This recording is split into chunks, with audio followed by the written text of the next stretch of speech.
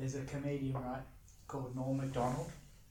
Yeah. And he has this joke where he talks about Alcoholics Anonymous. It's like, you're not really anonymous. Like, you come to a group of people all, and you can see each other's face, and you say, hey, I'm Andrew W. Like, you never use the whole last name. And he says, like, that's sort of anonymous, but like, they could probably look you up and sort of figure out who you are. It's like, and you're there to talk about your troubles and stuff anonymously. It's like, I took the dollar coins out of my kid's swear jar to pay for alcohol, but my name's Andrew W. So I'm anonymous. Anonymous. Yeah. I think you showed me that one the other day actually. I've been Norm Macdonald. Norm Macdonald. He's a Canadian comedian. He's fucking funny. Yeah. He explained to me what we were saying before about Christianity and Catholicism. So there's like, I don't know what the difference is. Like aren't you born into one? Like Catholicism, you get. Because I was christened. Yeah, is it christening or baptizing? What's the difference? Christening is babies, I thought. But like you get baptized, or they dip your head in like a bucket. I'm just picturing them dunking babies. It's like, do you? Because that's something that I'd like to ask you about. I guess is the different like Christianity is so like Catholicism, you believe this and you worship so and so, but Christianity is different people to worship, isn't it? Yeah, I'm not very familiar with Catholicism, but Christianity is like you worship the Holy Trinity, and I think it's probably the same in Catholicism. We would say in church, like the Father and the Son and the Holy Spirit. Yeah. Do you guys do that? No. I don't know. I've never really seen how it works, just except like on TV. Yeah. So couldn't tell you the differences, but I can tell you what Christianity's like. It's you believe that Jesus died for the sins of everyone in the world. Okay. So everyone sins, and you're born a sinner because of Adam and Eve having the apple. It's not because they had the apple; it's they went against God's will. And so the first sin that humans did was Eve having the apple from the snake. Is that the... Yeah, taking it from the tree. Yeah, so they disobeyed God, essentially, is what the gist of it was. And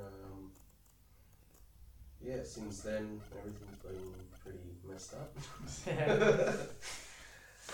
But yeah, so you believe that God sent himself as like he sent his son as a human baby, grew up, did a lot of cool stuff, healed the blind, the lame, and all that. What is it? He turned water into wine, right? Yeah, I mean that's the one you're most interested in, isn't it? Fuck wine, dude. That's like shit. You like wine more than I do. Wine's really good. It's really good with spaghetti. Spaghetti bolognese, yeah. Love that. And then he died, and there's a lot of representation stuff. So like, there's a lot of 3 days later he rose again, like, and all that sort of stuff. Probably has deeper meanings than what I could tell you, but I think there's a lot of that sort of thing, you know. And, I don't know the differences though. I think in Catholicism they worship Mary, Mother Mary. Yeah, I remember there would be a saying that they'd say, like, every Sunday you would say, Hail Mary. Yeah, like, Hail Mary, full of grace, forgive us our sins, blah, blah, blah, blah, blah. Yeah. And we would do communion as well. Yeah, like, we'd go up and drink the wine and have that like, wafer biscuit thing. Yeah. As like, this is the body of Christ, and it's some cheapo fucking It's a Jats biscuit. Yeah, that's bullshit. We didn't even get Jats biscuits. Not even Jats. Ours was like, you know, the really shitty home brand ice cream cones you buy. Yeah. It was that like a waffle cone. Yeah, it was that sort of texture. Like it was that thing, but it was flat and in little circles. It's got a name for it. And they'd give you like half of one. Yeah. But it tasted like shit, dude. Like it was dry and like. And they had actual wine, right? It was really watered down though. Yeah. I never had the wine actually. Oh, I never tasted it because like when you were, I don't know, when you do like kids community, you do kids thing. It was like junior studies, and so every Sunday, the bulk of the church session or ceremony or whatever, church service, you would get taken out by like an older teenager and a parent, and they'd read books. They'd read a kid's version of a story to you, so you wouldn't pull your hair out. Like I remember being like 8 or 9 and hating church. Like I just thought it was rubbish, but we would do like a 20-30 minute thing of just all the kids, and you'd be like, oh, let's talk about, you know, what message is in this Bible story and whatever, and then you come back, do the biscuit bit if you had your communion, because only after a certain age were you allowed to have communion. Like 8-year-olds couldn't do communion. I think it was like 9 or 10, something like that. But yeah, so it's in Christianity, it's like you when you say, I believe that Jesus died for my sins and that he's excuse me, that he died for my sins, then you take communion because it's a representation of that he died for you and that you're remembering him, because he said, do this until I return in the Bible. So it's been a minute. Been a while. Yeah, well, I mean, my father-in-law, he reckons that, Revelation, that's the last book in the Bible. He thinks that we're heading into that now. And which one's Revelations? Is that like the apocalypse and stuff? Yeah, that's the apocalypse. So how many books are there? I think there's 66. So the books Bible. Yeah. And is the Bible you buy? Yeah, it's got 66 books in it. So, Matthew, Mark, Luke, John, I don't really know all of them off by heart. Cassandra. We're supposed to know them off by heart. But 66 names. Yeah, I knew kids that would learn them, like they were like 8 and learnt them all off by heart. The gold star, and I never did it.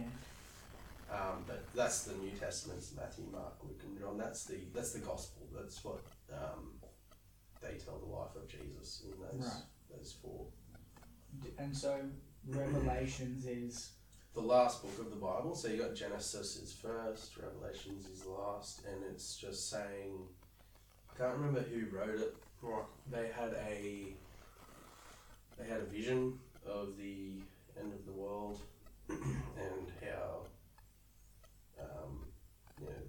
people who are Christian are going to ascend essentially and not have to deal with I think there's something like 1,000 years of crap on Earth. Right. I don't really know. Yeah, okay. I'm not really familiar with it. It's like hell. But my father-in-law, he thinks that we're heading into that time where because of certain events in Revelation line up with events now and different things like that. And I don't know how true or whatnot that is, but I'm sort of a bit like, yeah, you could be right, you might not be. Yeah. It's not good to predict that sort of thing, I don't think. What's the end of Revelation say that is going to happen? Like, what is the prediction? Is that like fire and brimstone sort of thing? Well, for non-believers, it's like they get cast into the lake of fire, and but there's like a second chance. So when Christians return to heaven, and there's years of torment on earth, and or actually I don't even, I think there's like a peace or something, like a false peace or something. Anyway, but people who are left who didn't believe have they have to, if they believe that Jesus is real now, then they get marked by the devil and have their head cut off and all that and sort of thing. That's the people who didn't believe. That are still on earth, Right. If we had a Bible, it'd be easier to you could read it. Reference. I haven't actually read You just Revelation. skipped to chapter 8, page 12, paragraph 2. Yeah. Yeah, I haven't read it, so I don't really. I've just sort of got a bit of an overview from what I've heard. It's probably a good idea to read it. Yeah. Some people are really good and they read it all. And I remember one of our mates at school read through it all, and he's just gone, "This is bullshit." Like, fair enough if that's what you think. Because there's a lot of supposed, I don't know, inconsistencies in the Bible, but I don't know of them, and I don't really know what they are. I remember talking to someone, might have been Dad, about like when you have people will talk about like the Bible having a lot of the teachings of like, I guess how it reflects on our rules and morals. A lot of it is in the Bible, and like as someone who doesn't really know what I believe in, like I was brought up Catholic, but I wasn't exactly like invested in it or believed in it. It was just sort of something my mum was really passionate about going to, and I think for a lot of people it's sort of a connection to their own family if they believed in something like that. So like if that was their religion, they sort of want to connect to that. But it's hard to know whether we as people, we believe what's right and wrong just as we're born, or is it because of a religion helped teach us that to inform? Do you know what I'm saying? Or like society, yeah. Whether society just figured it out on its own, or if the Bible, because like most of our laws in the country are the same, are on the same line or are based on that, and like I wonder if they're based on it or if it's just a. Do you know what I'm saying? Like whether we would have, I wonder whether we needed religion to at least help us form the basis for what we have in society now, or whether we would have been at the same point without it. Yeah. See, I wonder because like you've sort of got. If you think about the law, you can't murder someone, right? For example, that's based on like empathy or sympathy towards someone. Like you wouldn't want to get murdered yourself, so we should make a law that says no one can murder anyone. And you sort of that you don't want to get murdered because it hurts, right? You don't want to die because you've got life to live. So with that in mind, you'd think, you'd probably come up with those things eventually anyway, without God, with or without God. So, when you say, would you come up with the laws, with religion or without it? I don't think we inherently know some things, but I think, well, I mean, when I remember when I was a kid, like, I thought my father, he's never killed anyone, but I thought, everyone's been to war. Like, that was, like watching movies and things. I thought everyone's dad's been to war like that, because that was the past and we're living now. And I was like, dad's killed someone. Like, it was a stupid thing to think, but it was just an assumption I had. So, like, I don't know if you'd inherently know not to kill someone. But I think once society comes together and people start talking and like, oh, well, I don't want to die, me either, so let's make a law about it. So, I don't know. it's hard to know. I guess if you believe the Bible, then, or then the law comes from that. So yeah. I think because that's the other thing is like a lot of. I remember. Do you remember there was a movie? This is a bit of a weird segue, but like was it The Life of Pi? Did you ever see that movie? Yeah. The one about the guy on the boat with the tiger. Yeah, and there was a sea captain or something, or a sailor or something on there as well. Yeah. I think in the early part of it, yeah. He dies. And he dies. Sorry, yeah, spoilers. that's alright. The movie came out like 10 years ago, so fucking watch it. Interesting movie. Yeah, it's a good movie. And like, I think that was probably the first time it made me really consider religion in a different way, where like, I think up to that point, I thought a lot of religion was horseshit and just sort of was quite like, just a bit flippant, I guess, of like, nah, all religion's stupid and there's no reason for religion and stuff. But like, in that movie, he's getting interviewed to tell his story about how being shipwrecked or whatever, and he says to this guy, because the guy says to him, it says that you're a Christian and a Muslim and a Hindu or something like that. Like he's a few different religions that he identifies with, and he says that God comes to us in many ways, and this is sort of, it's not word for word what he said, but like the idea of it is that God comes to us all in very different ways, and they're just different interpretations of the same guy or the same thing. Yeah. And like, it's just humans from different parts of the world with different backgrounds and different belief systems and stuff, sort of forming their own version of it. And like, there's a lot of parallels between the religions of that one archetype, that figure. One of my favourite interesting things is the story of Tiddalik, the Aboriginal story of Tiddalik and the frog, right? Yeah. And Noah's Ark, and like how there was the rainbow serpent and everything in Tiddalik. Like there was a big flood, like he kept drinking the water, and then he flooded the plane or whatever, and then the rainbow serpent. I thought that was interesting. It's an interesting parallel with Noah's Ark, right, where there's the rainbow at the end of the story, because God says, I'll never flood the earth like I have here, and this is a sign to show that that's never going to happen again. So, and what's the sign? The rainbow. Yeah. Okay. Yeah. So.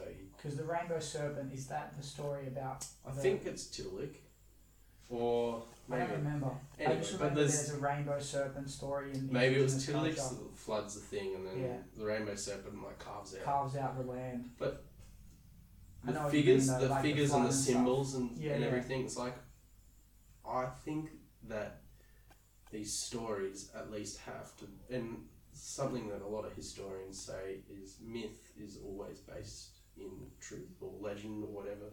One of them is always based. There's always something there. Yeah.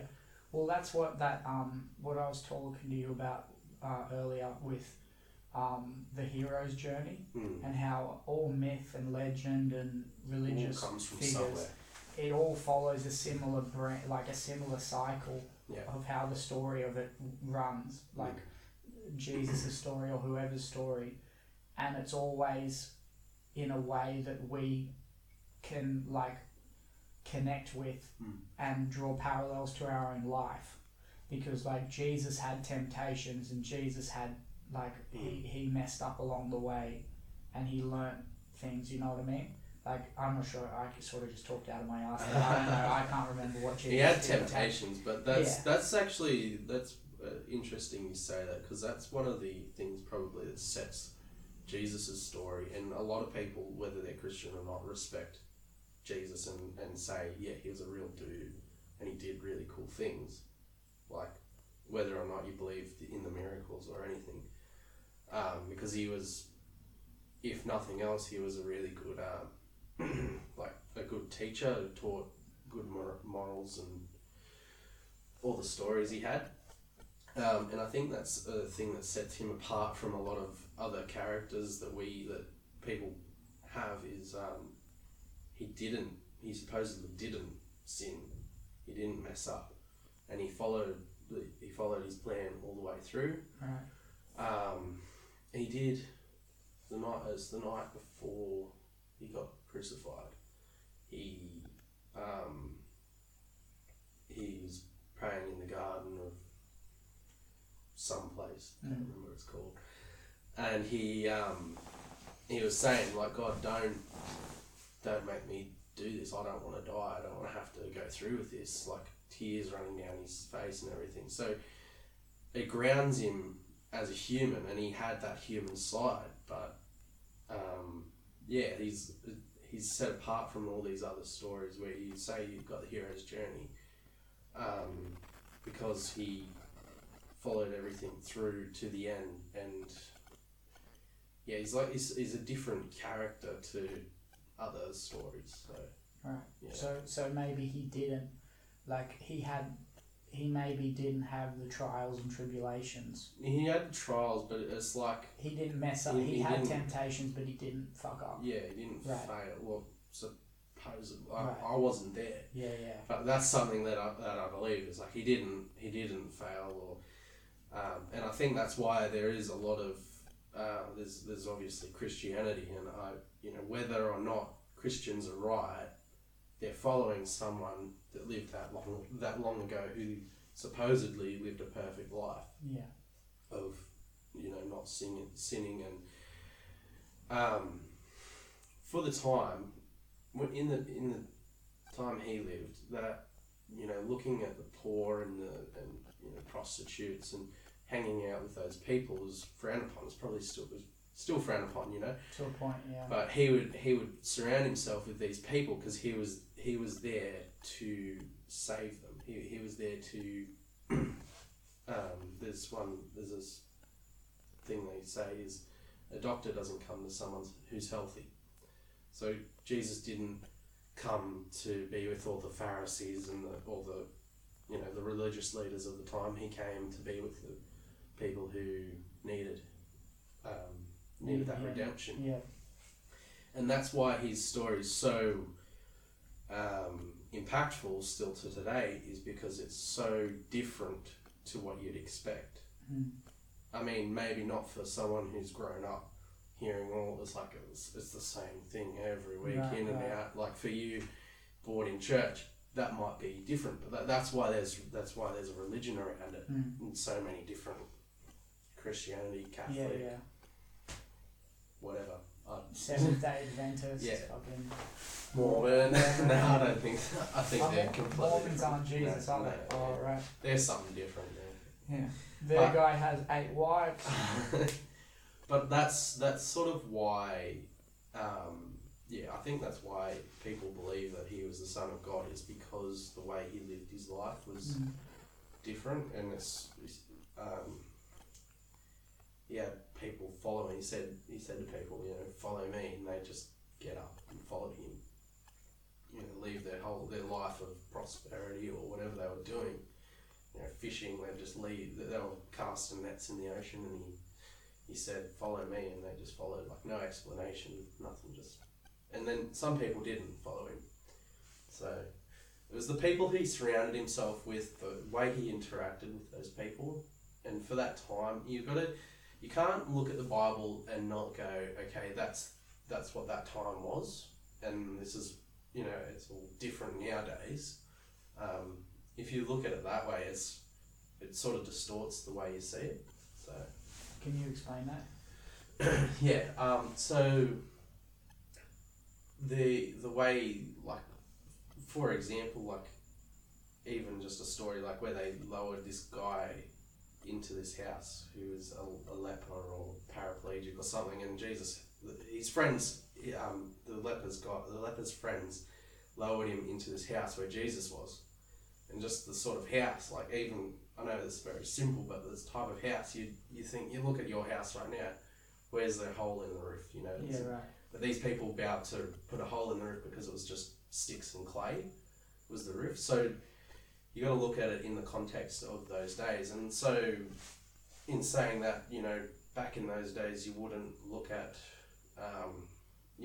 necessarily look at people who are begging on the street or who are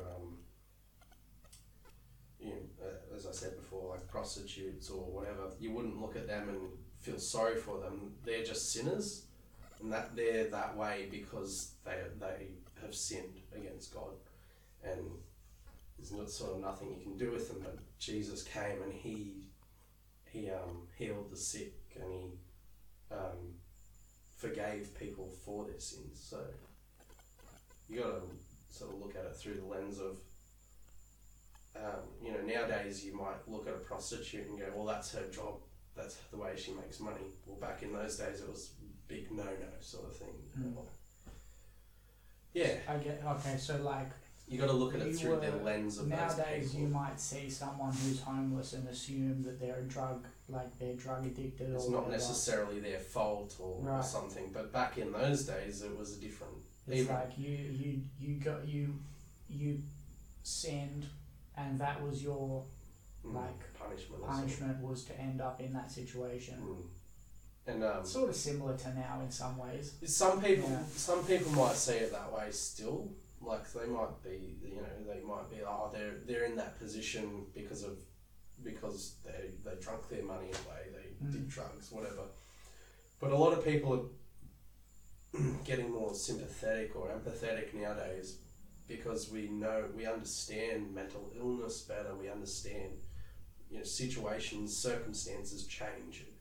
So a lot of people are a lot more understanding nowadays. But back then, there was none of that. Like you'd kill someone for nothing. For next to nothing. Yeah. So very different to nowadays. So yeah.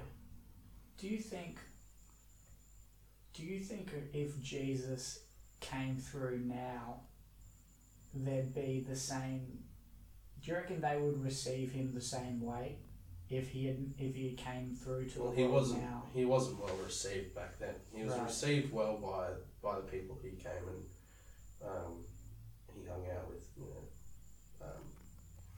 A very polarizing figure of the day. Right. Still probably pretty polarizing. Maybe not Jesus himself, but what he represents and everything's pretty polarizing today, I guess, as well. But yeah, I think it would be similar. I think I can't imagine what it would be like if he came. If he was never around and now all of a sudden this guy appears and he's like, you might think of him as a hoax or something. Just he's setting it all up or whatever, but. I think he'd probably be polarizing figure today. Like that's why they killed him. That's why he was crucified, was because the religious leaders and the people of the time thought he's going against everything I believe in. He's saying all these wild, making all these wild, for want of a better word, accusations and saying. Preaching all this stuff that it's crazy to me. It's crazy talk. So they got him killed. And to be honest with you, I don't like really forgiveness. So forgiveness wasn't a very big thing. Right. I don't really understand the way of thinking back then, but I know that one of the big things what he taught was that you must forgive people for what they do or for what they do against you. But then he himself would say, "Your sins are forgiven." And the Pharisees, the people, the religious leaders were like, "Only God can do that." And you're saying you're God, but you're not God. You're a person. So they got him killed for that. Right. So, was he? I didn't really ever think. I never really thought about it like that or knew about it that way. Do you? I'm just trying to unpack that. So, did he? In that time, where would you go? Were you able to go to a church or something to? It was a temple. Like talk to the nowadays you go and you have ask forgiveness. Yeah, like in movies you always see in America like that. Forgive me, Father, for I've sinned. Yeah. And they give you 6 penance and 6 Hail Marys. Like, I think no, it was you made sacrifices to God. You sacrificed a lamb or whatever, and that was I don't know to forgive, like get forgiveness or whatever. But people didn't think that their lives were riddled with sin. But I guess Jesus also changed that way of thinking as well. It's like, no, everything that we do, if it's without God, it's well, that's a tricky path to go down. If I like I sin every day, not necessarily every single thing I do, but I'm gonna stuff up all the time, no matter how hard I try by myself, can't get along. And so the reason Jesus came to forgive sins was to make a way for you to get to heaven, because God will not accept you if you're sinful. So yeah, you'd go and you'd make your sacrifices and you'd live a godly life. You'd put your money in the temple and I don't know what else. yeah. And yeah, you do all that sort of thing, but and that was that was enough, but it wasn't. I don't really know how to explain it, but Jesus said, enough with that. I'm the sacrifice now. I'm taking on all the sin of the world, and all you have to do is believe and admit that I came here to do that for you, and you can go to heaven when you die or when revelations happen. Was he not like, he wasn't asking people for money to do it? No, he didn't ask for money. No, and that was another thing. Jesus's followers actually thought he was, because he said, I'm here, I'm bringing the kingdom of God. I don't know who said it, but he was going to be the king of the Jews, and he was going to bring the kingdom of God. But Jesus's followers thought that he meant that literally. He was going to take he was going to bring an army and get rid of the Romans out of Jerusalem? Yeah, out of the country. Right. Get rid of that Roman Empire rule over them, and but he never did that, and so they were sort of, when he died, they were like really disappointed. And so 3 days later, when he appeared to them, he taught them some more things, and those are the people who recount his life and sort of preach that. So yeah, they spread the word about it more. The thing you were saying about forgiveness and how it didn't really seem like it wasn't maybe as emphasized beforehand. Like, something I've sort of noticed in myself is like the power of forgiveness for yourself, or like the ability to forgive yourself, and like you can still, like, it seems like a lot of people might feel like they need forgiveness from God or that higher power in order to get through with stuff, and like, I don't really know where I'm trying to go. I find like the idea that religion gives you is like, be a good person and do the right thing as much as you can and have a strong moral code, is sort of how I interpret it.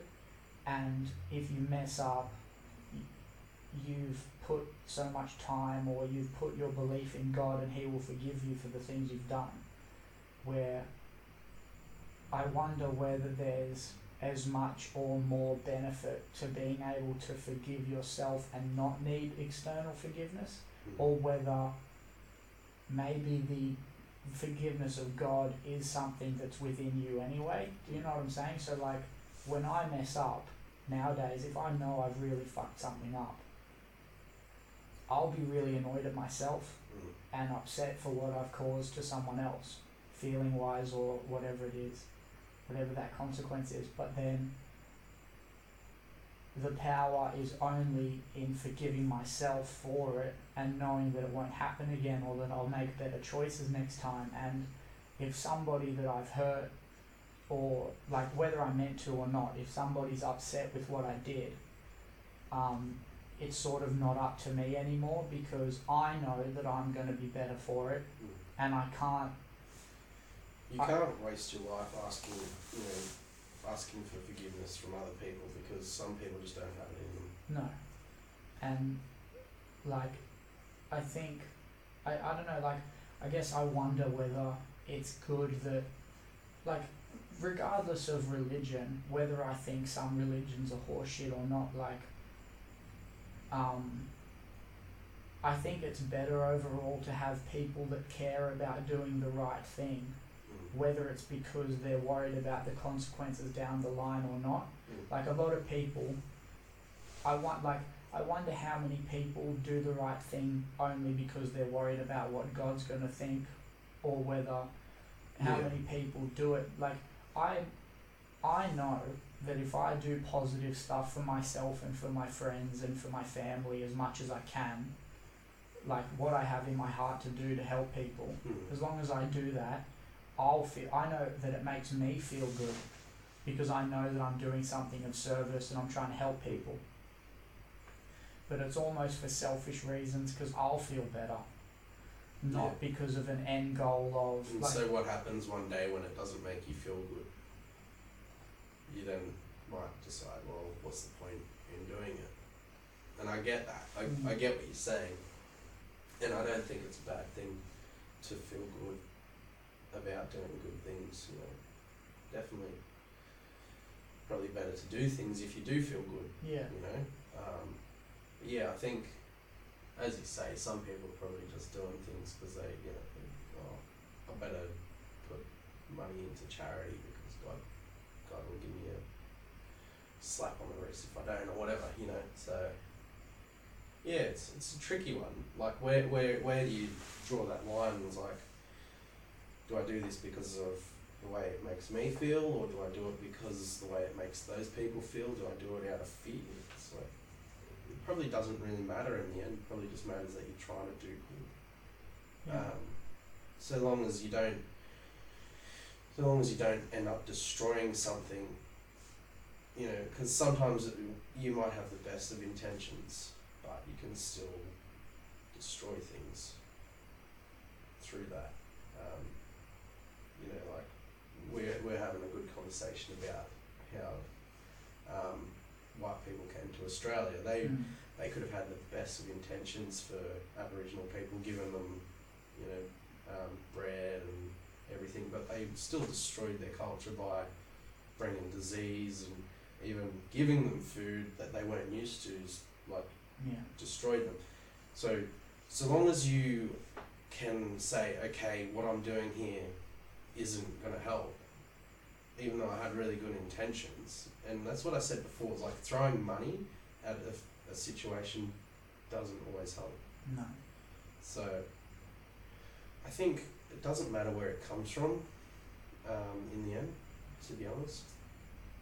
As long as you're trying and you're not destroying something at the same time. That's fair. Not making the situation worse. Yeah.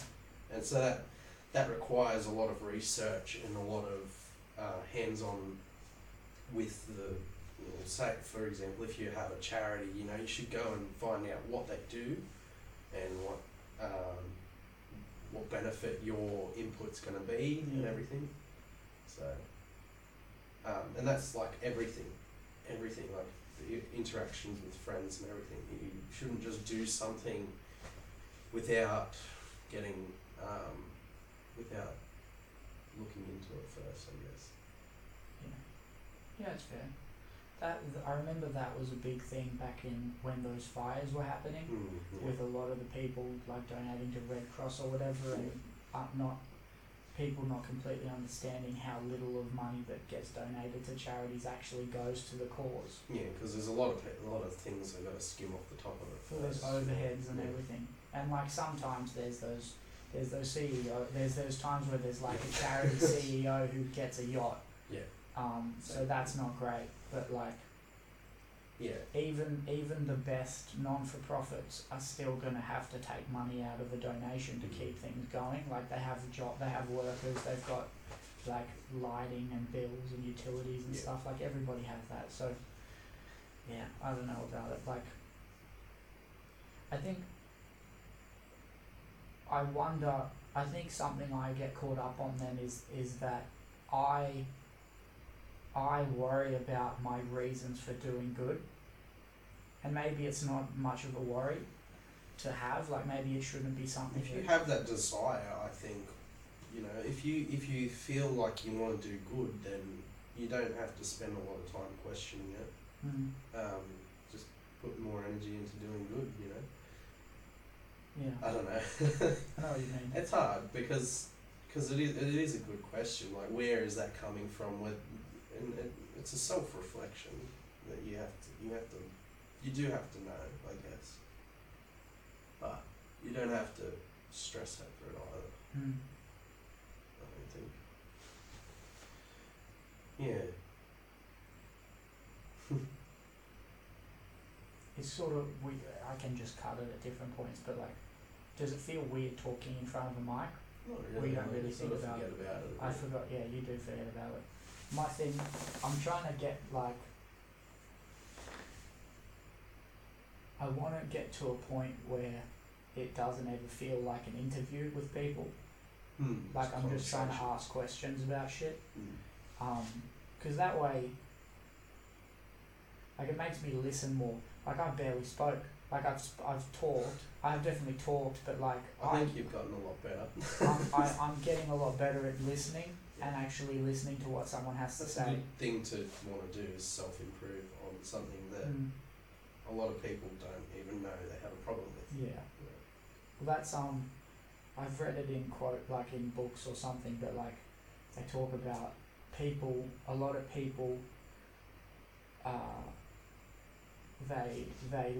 I don't remember how they quoted the thing, but like a lot of people listen to reply. They don't listen because they want to hear what the person has to say. They've already got a counterpoint just so they can push the thing they want to say, or just hear their own fucking voice. Which I've done that more times than I can count. But that's really relevant to what's going on in the world at the moment, I think, because people don't want to listen to the other side at all.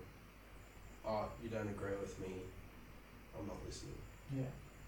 And they might listen, in air quotes, got my fingers up. But yeah, as you said, they listen to reply. So that's a really relevant thing, and it's good that you want to improve on that. Because that is somewhere that I have noticed in the past. You do talk, and that's not a bad thing. But the fact that you've recognised that I don't think I've ever told you you've had a problem with talking, because I don't really care. But I don't think anyone else has told you. You've recognised it yourself. Yeah. And you've gone, I want to improve that. So I've also noticed from people, like a lot of people talk sometimes about things, and like I'll go to these breakfasts, these business meetings and business things, and a lot of the time I'm trying to learn from someone who's from a different industry. Like I've been sitting down and talking to a couple of people from like accounting and finance stuff about investing and where you could think about putting your money now so you have different sources of income when you're 50 or whatever. Like just to sort of like do things now to sort of put yourself in a better financial position later. So if you lose your job or something, you're not fucked. But I noticed talking to a lot of those people, like a lot of them are just full of shit.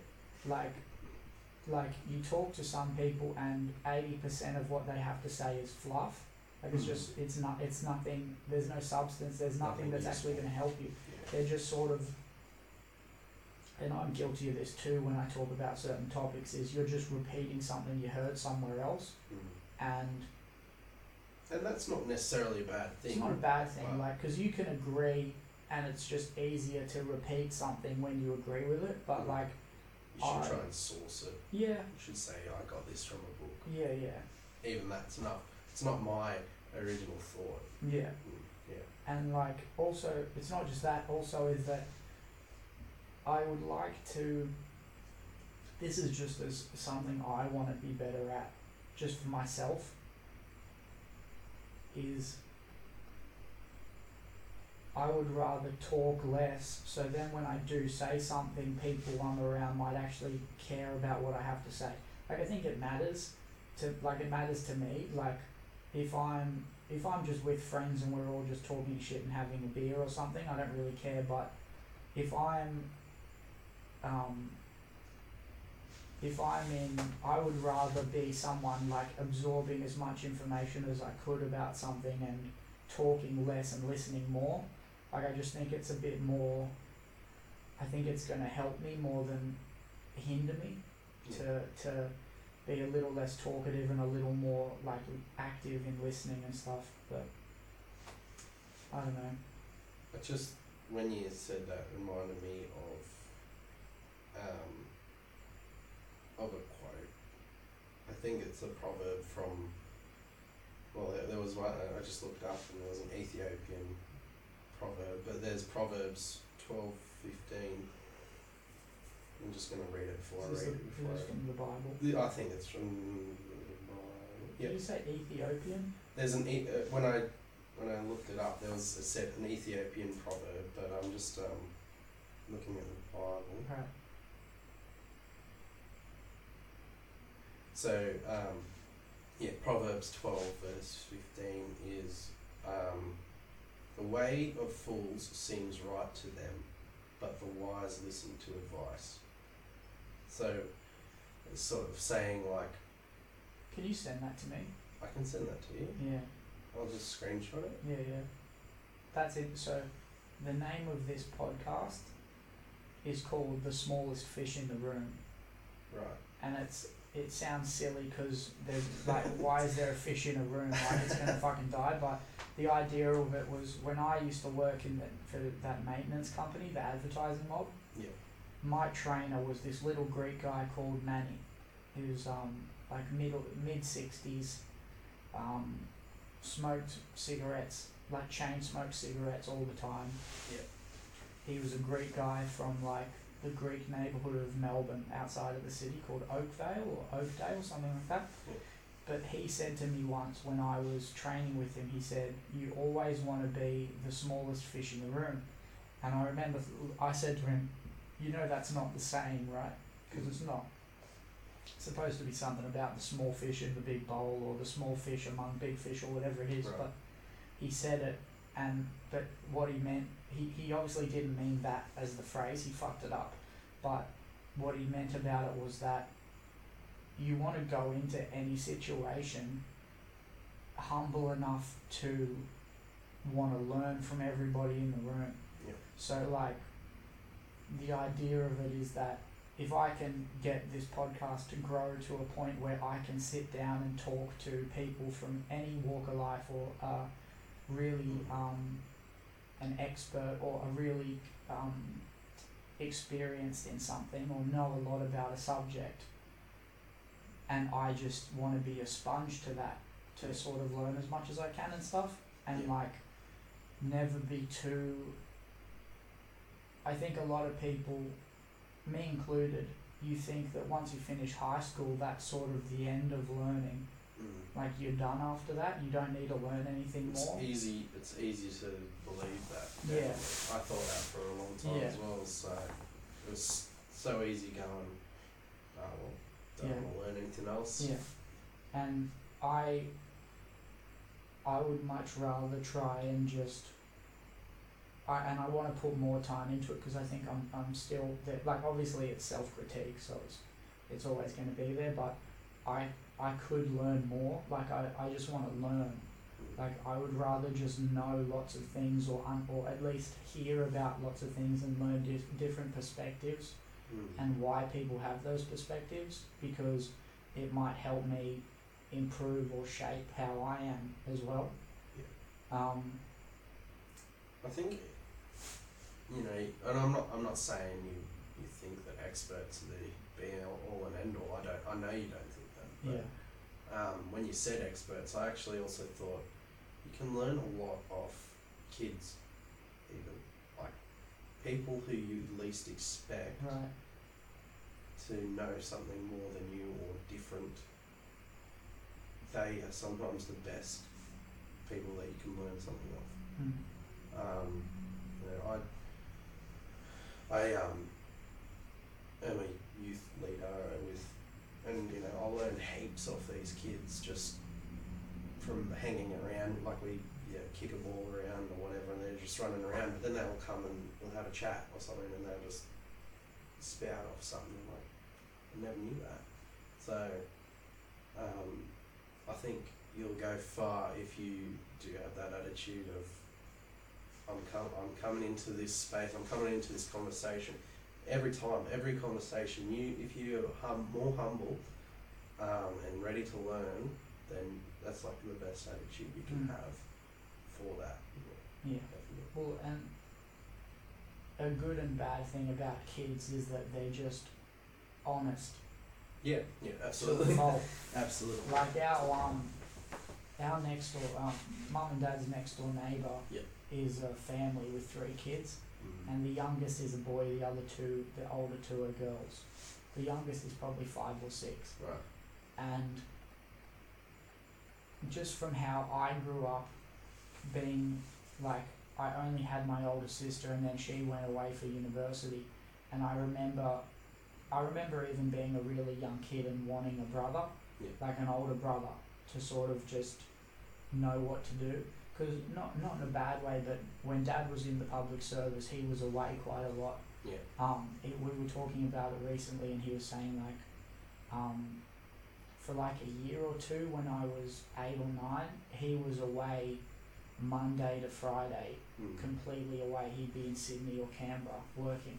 Yeah. So like, I just didn't really have a male figure around much for a lot of the developing years, I guess. So I can sort of understand why this kid next door to me when I was living there would want to hang out and would ask the parents if we could like kick a ball or something. And because we're in COVID at the moment, we weren't really like, the mum. I was okay with like sitting like I wasn't against like hanging with this kid on the front lawn and just kicking a ball just for him to have something to do, because like I remember I would hang out with my sister's friends and I just wanted to hang out with them, but they wanted to do stuff that I wasn't really into doing, like Barbies or whatever the fuck, so it was quite shitty. And this kid, it's taken me ages to get to the end of the story, sorry about that, but like, this kid kept asking his dad to whether he could come over and help us build a fire and do a fire pit. And I said to Chris, the guy, I said to the dad, like, if he ever wants to come over, like, and you want to come by as well, we'll just build a fire pit. And if not, like, if you're okay with it, I don't care, and my parents are alright with it, he can come to the backyard. And like, he's a next door neighbour, like they've known us for ages. I didn't think it'd be a weird thing to do. And didn't hear anything about it. Like Chris said, oh, it's all good, we'll see about it later, I'll let you know. And then a couple of days went by, and this little kid will come to the fence when I'm there, like building a fire, and would be saying hi to me through the fence, like talking to me. And we'll have a little conversation through a fence. And this kid's 5 or 6, and he'll go. And then one time he said, like, my mum doesn't want me to hang out with you. And I was just like, oh, okay. And it's just that brutal honesty. You're sort of not like, if my mum didn't want me to see somebody and I'm my age, I would probably find a way to sort of navigate it to not be. And the honesty thing is sort of, it's not great always to be brutally honest, but I do really resonate with just being honest. Like, I think a lot of people know that. Yeah. I don't know how long you've known that for, Yeah. but a lot of people have known Like that about you. I remember when I remember getting in shit when we were 14. Yep. And we were in Toronto for a party. Right. And there was a guy at that party that I didn't like. I didn't think he was a nice person. I didn't think he was a nice friend. And I let everyone know that, including him at the party. And like I think we were talking about him before, actually. Yeah, might have been. And like, no, this is the guy that used to live near the school. Yeah. Oh right, okay, yeah. So he but like, I think sometimes when I was younger, I reckon I think it's fair to say, and I accept this. Like I think I've thought about it a lot. Is sometimes I like being honest and disagreeable about stuff because it causes a bit of tension. Like sometimes it's because I like stirring the pot. So I've tried not to do it as much. But if a conversation turned to something that I didn't agree on or that I thought was like wrong, I don't think it's unhealthy to want to have a discussion about it and maybe pick someone's brain about why they think that thing's wrong or different.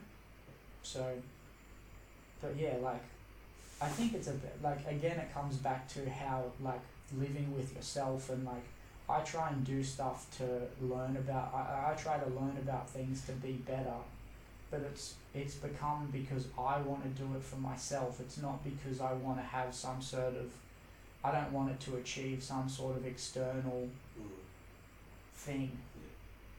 Because a lot of the time people either don't give a fuck or I think I just don't think it's healthy. It's not, and I think that's probably a proven thing. It's not good to seek external validation. So, yeah.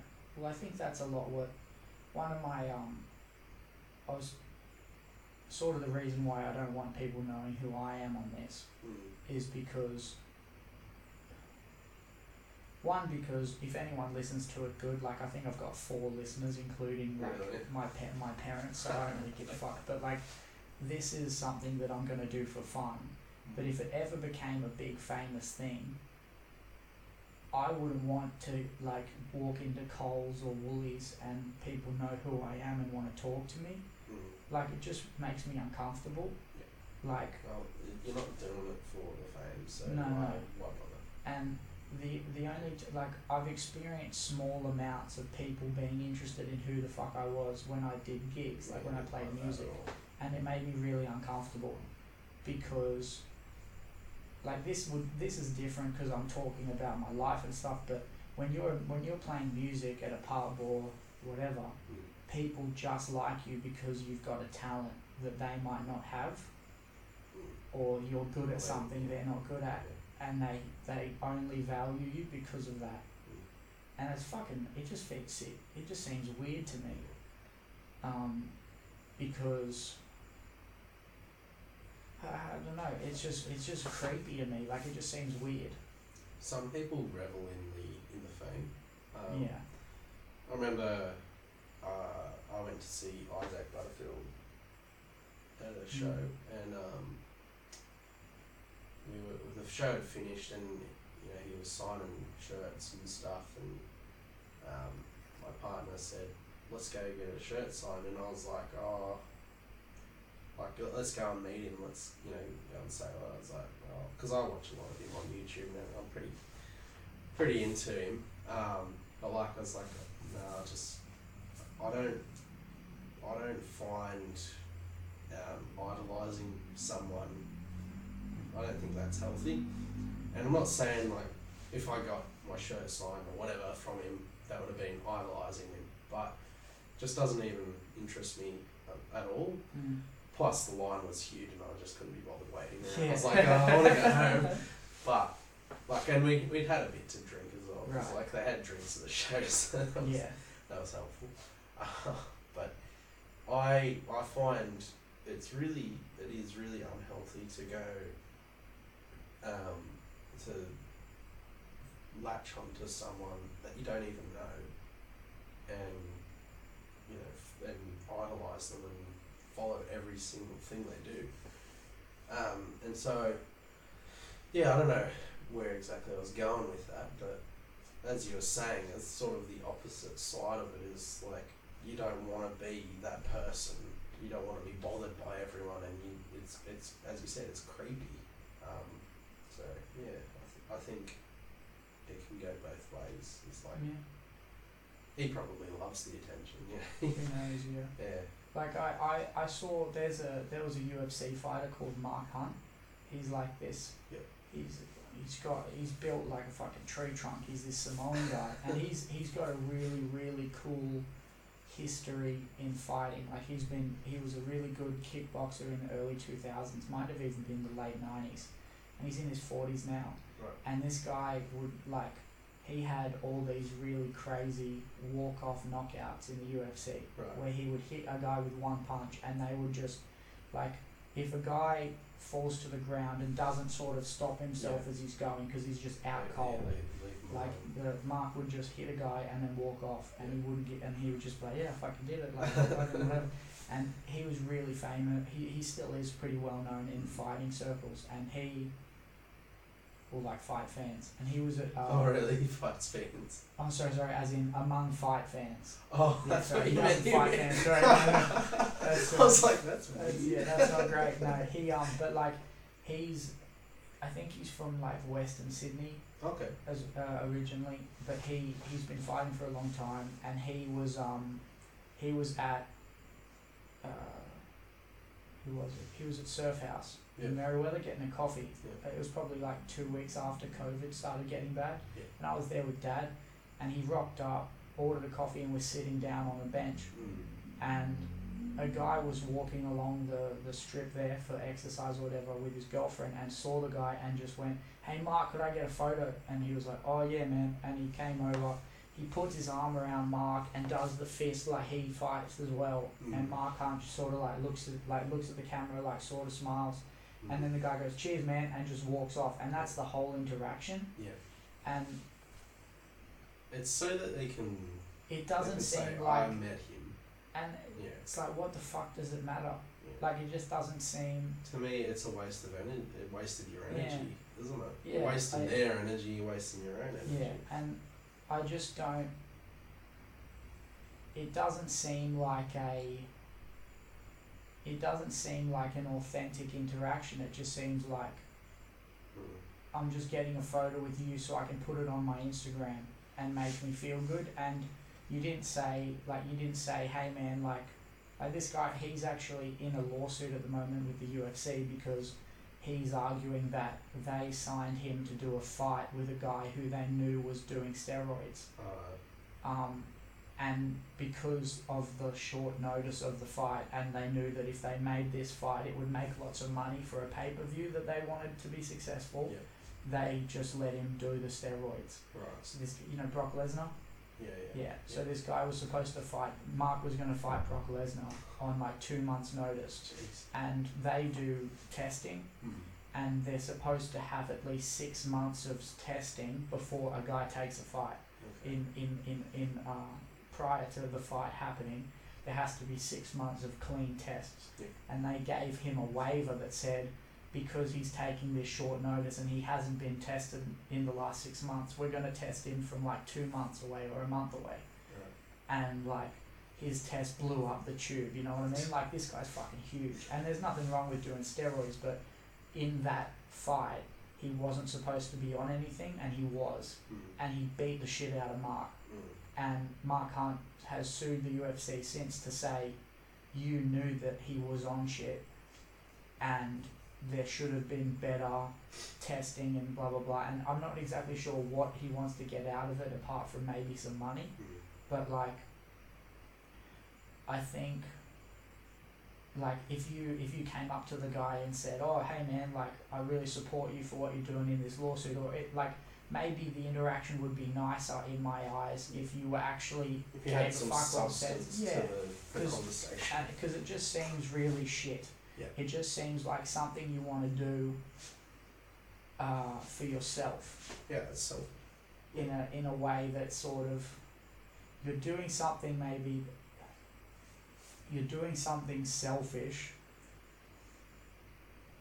to maybe get some external stuff from it, and everyone's guilty of it, like to an extent. Like back in the day I would make Facebook posts and then be seeing who liked it, and like you weren't always saying something that you actually believed really well. That shits me off these days. Yeah. And That's I don't have it any, like I've just gotten off of Facebook.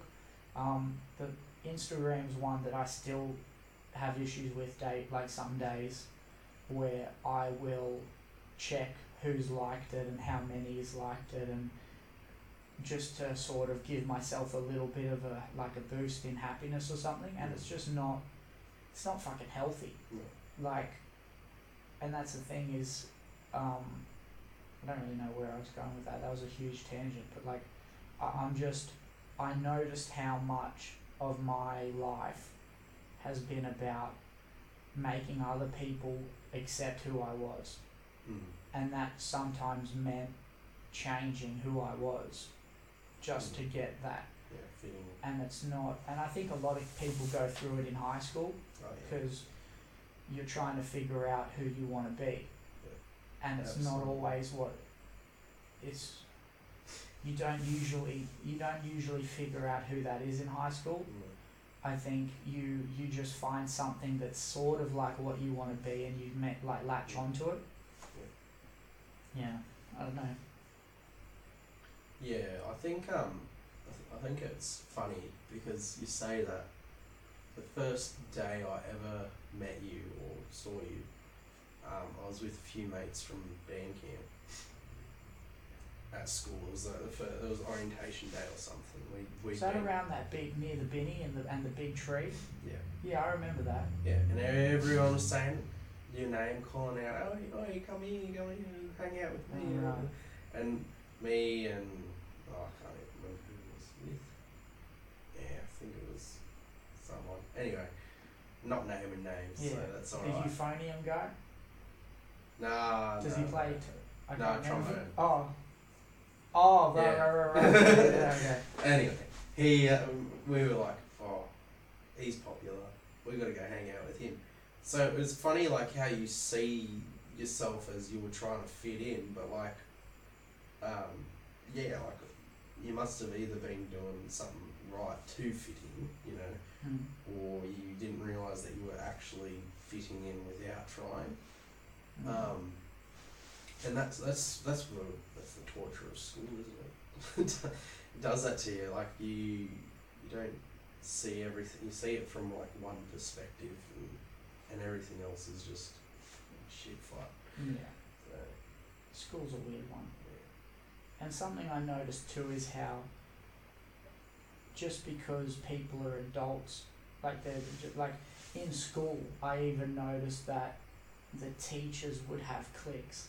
Oh yeah. And like certain teachers from science didn't like certain teachers from history, or some of the history teachers didn't like other teachers from history, and it's like no matter what your age is or whatever, like, and I think it's sort of fun, it sort of brings it back to what we were saying about different types of religion. Yeah. No matter what it is, people find a way to separate into teams. Yep. And I wonder, it's not good or bad that we do that. It's just what we do. Yeah. Like, my friend Dante has I think he has a Nissan Patrol. I think that's the name of the car. Yeah. And people that drive Patrols have a thing against people that drive fucking Toyota Hiluxes. Yeah. And people that have... Why you want a Hilux? No, I don't really care. I mean, maybe, but like... And then people that have... Is it a Toyota Troop Carrier? Yeah. Don't like people that have Hiluxes. Yeah. Do you know what I'm saying? Like, no, like, but all those people would probably get along like a house on fire because they love to fish and four-wheel drive and surf and find cool places on a beach somewhere. That's like, right. If they can just put that difference aside, they'll actually get along. But so, like, even within a couple of religions that all believe in God, and it's a joke they use in The Life of Brian, Yeah, where they go like, we'll worship the sandal, and no, we're gonna worship the hat. It's like people just find ways to be separate. Yeah. It's and I guess I'm doing it too because I like separating myself from people that use Facebook. You know what I mean? Like everyone does it, but no, I couldn't say it's unhealthy because everyone does it. Absolutely, yeah. You won't ever find. I don't think you'll ever find someone who's willing to go along with everything, no matter sort of what background they have. Or, you got to be a really open person for that sort of thing. Yeah. I thought of a good one is Apple and Android. People who have Apple hate Android, vice versa. And it's just because it's something unknown. Like I don't know how to use an Apple phone, so I won't use one. I don't necessarily think people who use Apple are stupid, but you do hear that a lot, you hear that sort of banter all the time, and it's just a stupid little thing. Yeah. PlayStation and Xbox, everyone who plays them loves video games, right? Like people who play Xbox, people who play PlayStation, console and computer, like like PC or whatever. Yeah. So no matter what it is. No matter, you always find there's always someone or group of people that will not want to get along with another group of people. Yeah. Even no matter how close they enjoy doing the same thing or whatever. Yeah. Because that's what people do. They just separate into groups. Yeah. Together. There was I think something it's just sort of natural, I guess, people to do it, but it's still fucking annoying sometimes. It sucks because you think, well, we could get along so well if you'd think the way I thought. Yeah, that's the thing. Like everybody says that it's never trying to meet in the middle. It's always, well, you have to compromise. It's never the other way. No. That's something I remember my dad would always say. That was like, if everybody thought the same, the world would be pretty boring. Yeah, that's right. And that's probably true. Like if people didn't think differently, there'd be a lot of stuff that we might not have in the world. Good and bad. Yeah. Absolutely. Definitely. Yeah. It'd be so neutral. Yeah.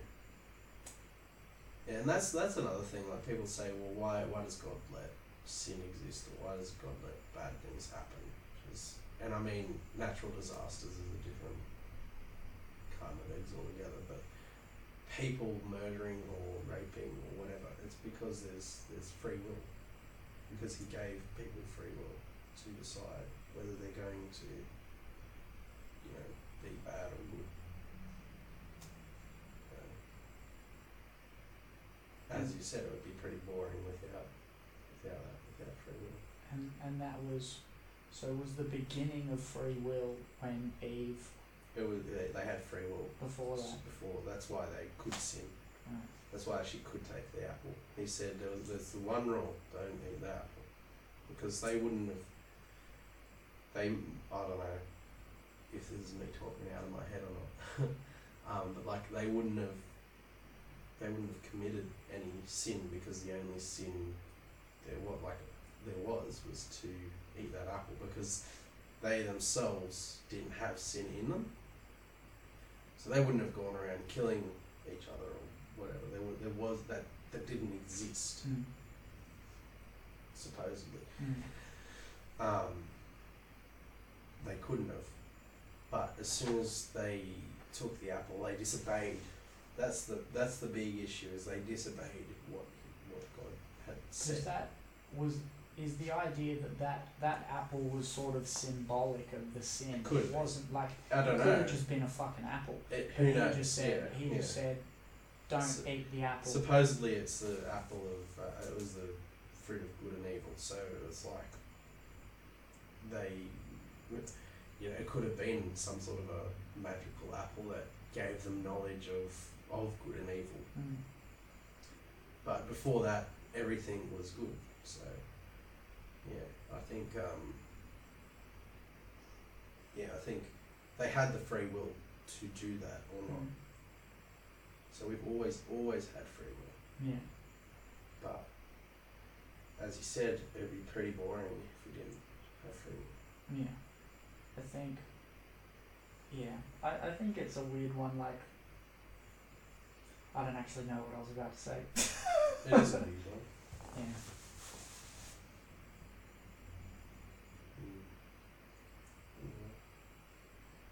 We can wrap it up there. I'm happy with that. I don't even know how long we've been talking. All our listeners on 180.0 Yeah. Chubbs FM. Did you say Chubbs FM, you fuck? What would your I think, is that us, we're chubby or? Oh, I thought you meant like half chub, like a dick. Did you Is it still going? Yeah, I'll keep going for a sec. I don't really care. This is the fun part. Did you, if you could have someone that you could like interview? Me. Yeah. Personally. Like anyone in the world. Anyone. Like a famous person. Yeah. Or just anyone. Anybody. I don't know. I'm not really one for interviewing. I don't know. Like you say a lot about you want to learn and stuff, but I don't know. I'm pretty content. I don't know. I do like learning, but I guess I don't learn the same way as you do. So yeah, I don't know. Who would I like to interview? I'd have to think about that. Okay. Why do you ask? Because if it was someone that was sort of like, I think Local. Yeah, I don't know. It's just like, it'd be interesting to know, like, depending on what people say as their answer, it sort of gives you an idea of what they're trying to understand as well. Like, yeah. A lot of people, it's terrible to say, but like, a lot of people I've asked say Hitler. Yeah? A lot of people. And like... Like, why did you do it? Yeah, well, like, I think... That'd be an interesting one, for sure. I've heard a couple of people say this on podcasts that I've listened to where they talk about it's always to do with acting, right? So they talk about in an acting class, if you had to play Hitler for a role, how would you do it? And how would you approach it? And this acting teacher that he gets quoted as saying is like, you have to think of it that Hitler thought he was doing the right thing for his people, because that could be the case. Like, he could have done what he did because he thought it was the right thing to do for the success of Germany, right? And I know what he did was was abysmal. A lot of people do. Everybody, most people, thankfully agree. Can't say everyone. Yeah, you haven't met my aunt, but like, no, but like, when I think it's like they talk about like good people. You need to be a good person who understands how you could be evil. Right? So like something, I'll keep going. Have you seen The Joker? So The Joker was really good for me to watch because it helped me understand. Because you're a white male and you... Let's not go there. When it helped me sort of understand how some people become what they are, and that you're a product of your upbringing and the things that happen to you, and it's not always that you're born bad. And like when I was living in Vancouver, you saw so many homeless people who were drug addicted and living in tents on the street, and they're overdosing on the street and being picked up and taken to hospital, and you'd see them there a week later and they've still got their medical robe on with their strap because they've just upped and left. How cold is it? Yeah, but they're fucked up, like they don't care. And you just assume that person has always been a fuck up, will always be a fuck up, and isn't a person. They're just... It's easy to think of it like that. And I think that movie helped me understand how if enough things go wrong and enough things make you feel like no one cares about you, you just abandon seeing the good in people, because enough people have been bad to you that you just decide, like, I've had so much good in my life and so many people have tried to do good by me and do the right thing for me to put me in the position I am in now. But if enough of those people tried to fuck me over, like my overall life and experience with human beings has been positive. There's been some negative humans in my life that have tried to fuck me around, but that isn't, the majority has been positive, so I know that I believe that the most people are good. But when you've been fucked over enough, you don't believe that. You believe that most people are out to get you. And then you'll make choices accordingly. So like, it can even just be one bad day. Yeah. Well, that's what they say in The Killing Joke, isn't it? That comic. It's like all it took for, like, the Joker says, like, all it takes is one bad day and you could be me. If enough things go wrong consecutively, you're just gonna go fuck this. And I think everyone's probably got a different limit on that as well. Yeah, and that's the thing, is like, I think it's important for people to understand how someone can be bad and think they're doing it, that they're okay for doing it that way, I guess. Because it's not black and white where there's just good and bad. Like, it's really, really, really... As soon as you add human to the mix, there's no black and white. No. I mean, current events aside. Yeah. Exactly. But no, I get that. I think, human morals are never black and white. Like, you can say... I'm going to come back to the first example I had was murder, right? It's never okay to murder someone. But what if that person's murdered heaps of people? Yeah. Is it okay to murder them? To prevent them from murdering someone?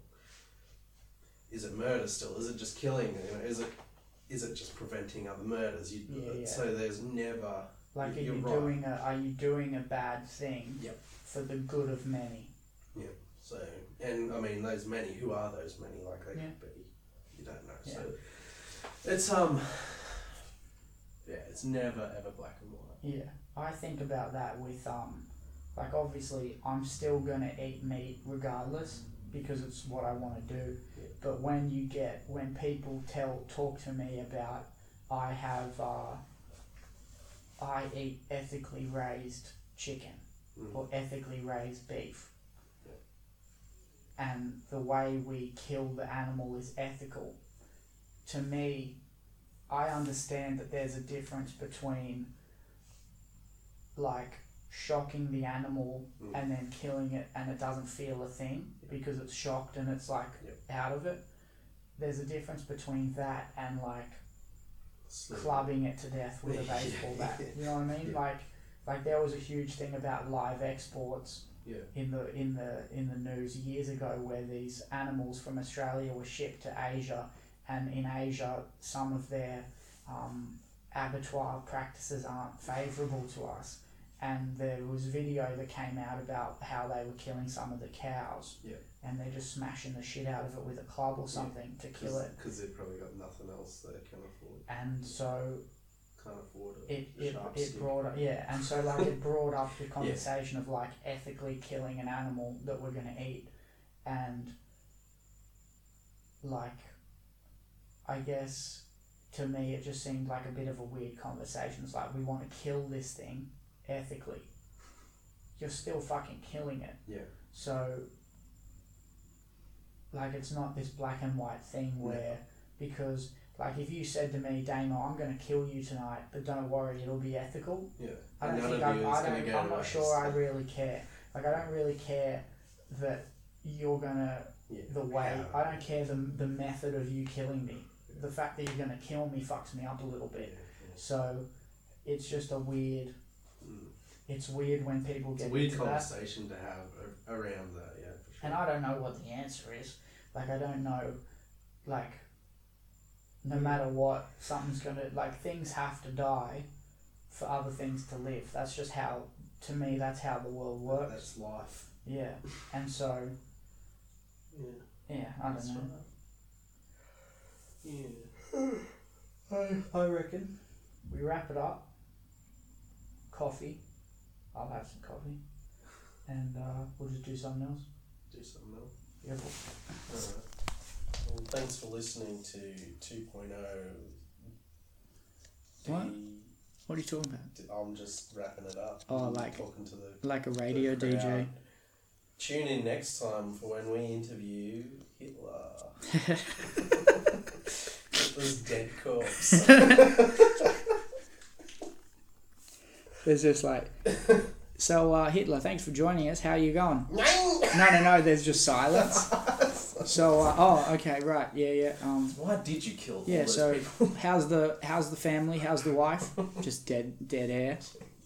Well, I don't know. Yeah. I that's what that you asked a question. Who would I interview? I was thinking. I don't know why. My first thought was like Julius Caesar. Right. Was he the guy that thought he was a god? He like cut himself and was like, "Oh, I bleed and it's red," because he thought he was like. I don't think so. Okay. I think that was someone else, but it could have been. I can't remember now. Yeah, he was like, it wasn't. It's not gold or whatever. Yeah, I don't know. I thought that would be pretty cool, because I learned about him in school and it was interesting.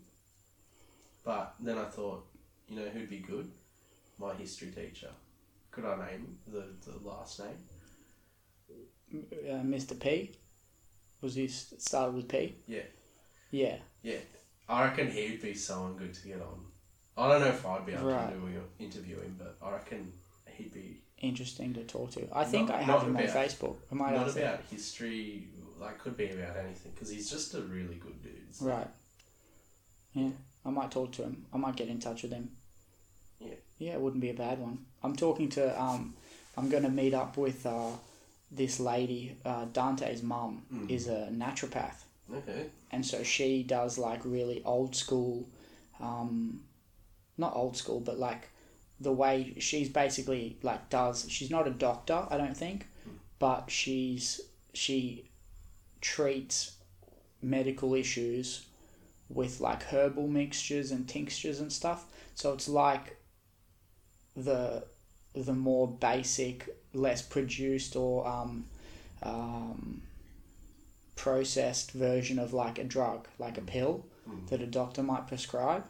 So I'm going to talk to her soon about like why she got into it, and the sorts of, because I said to her when I went and saw her to get like a herbal mixture made, and she had said like I sort of approached it thinking it's a bit hippy dippy, and I told her that like it seems hippy dippy to me, and I'd like to learn more about it so I don't have the bias of it, because I was skeptical of it, probably to a point that it was a bit too flippant. But I want to talk to her because like she's had that she's run that business for about 25 years successfully in the Junction, and a lot of what she teaches or what she believes about ways to like look after your health are based around like just nutritional stuff and like using natural plants and herbs and things to improve your sleep and all that stuff. And it's just sort of parallel to how we think of Western medicine now. And she's always dealt with people from Western medicine shitting on her and saying that her shit's like, it's bullshit. But there's not actually, it's a lot more based in science than you think it is. Yeah.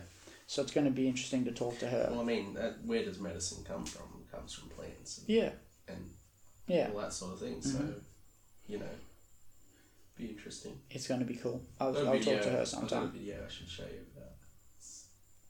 It's like nature versus progress. Okay. And Rick and Morty. It's always good. Anything with Rick and Morty, I'm happy with. Rick and Morty. We'll wrap it here, and you show me the video. And talk to you guys next time. Thanks for mate. listening.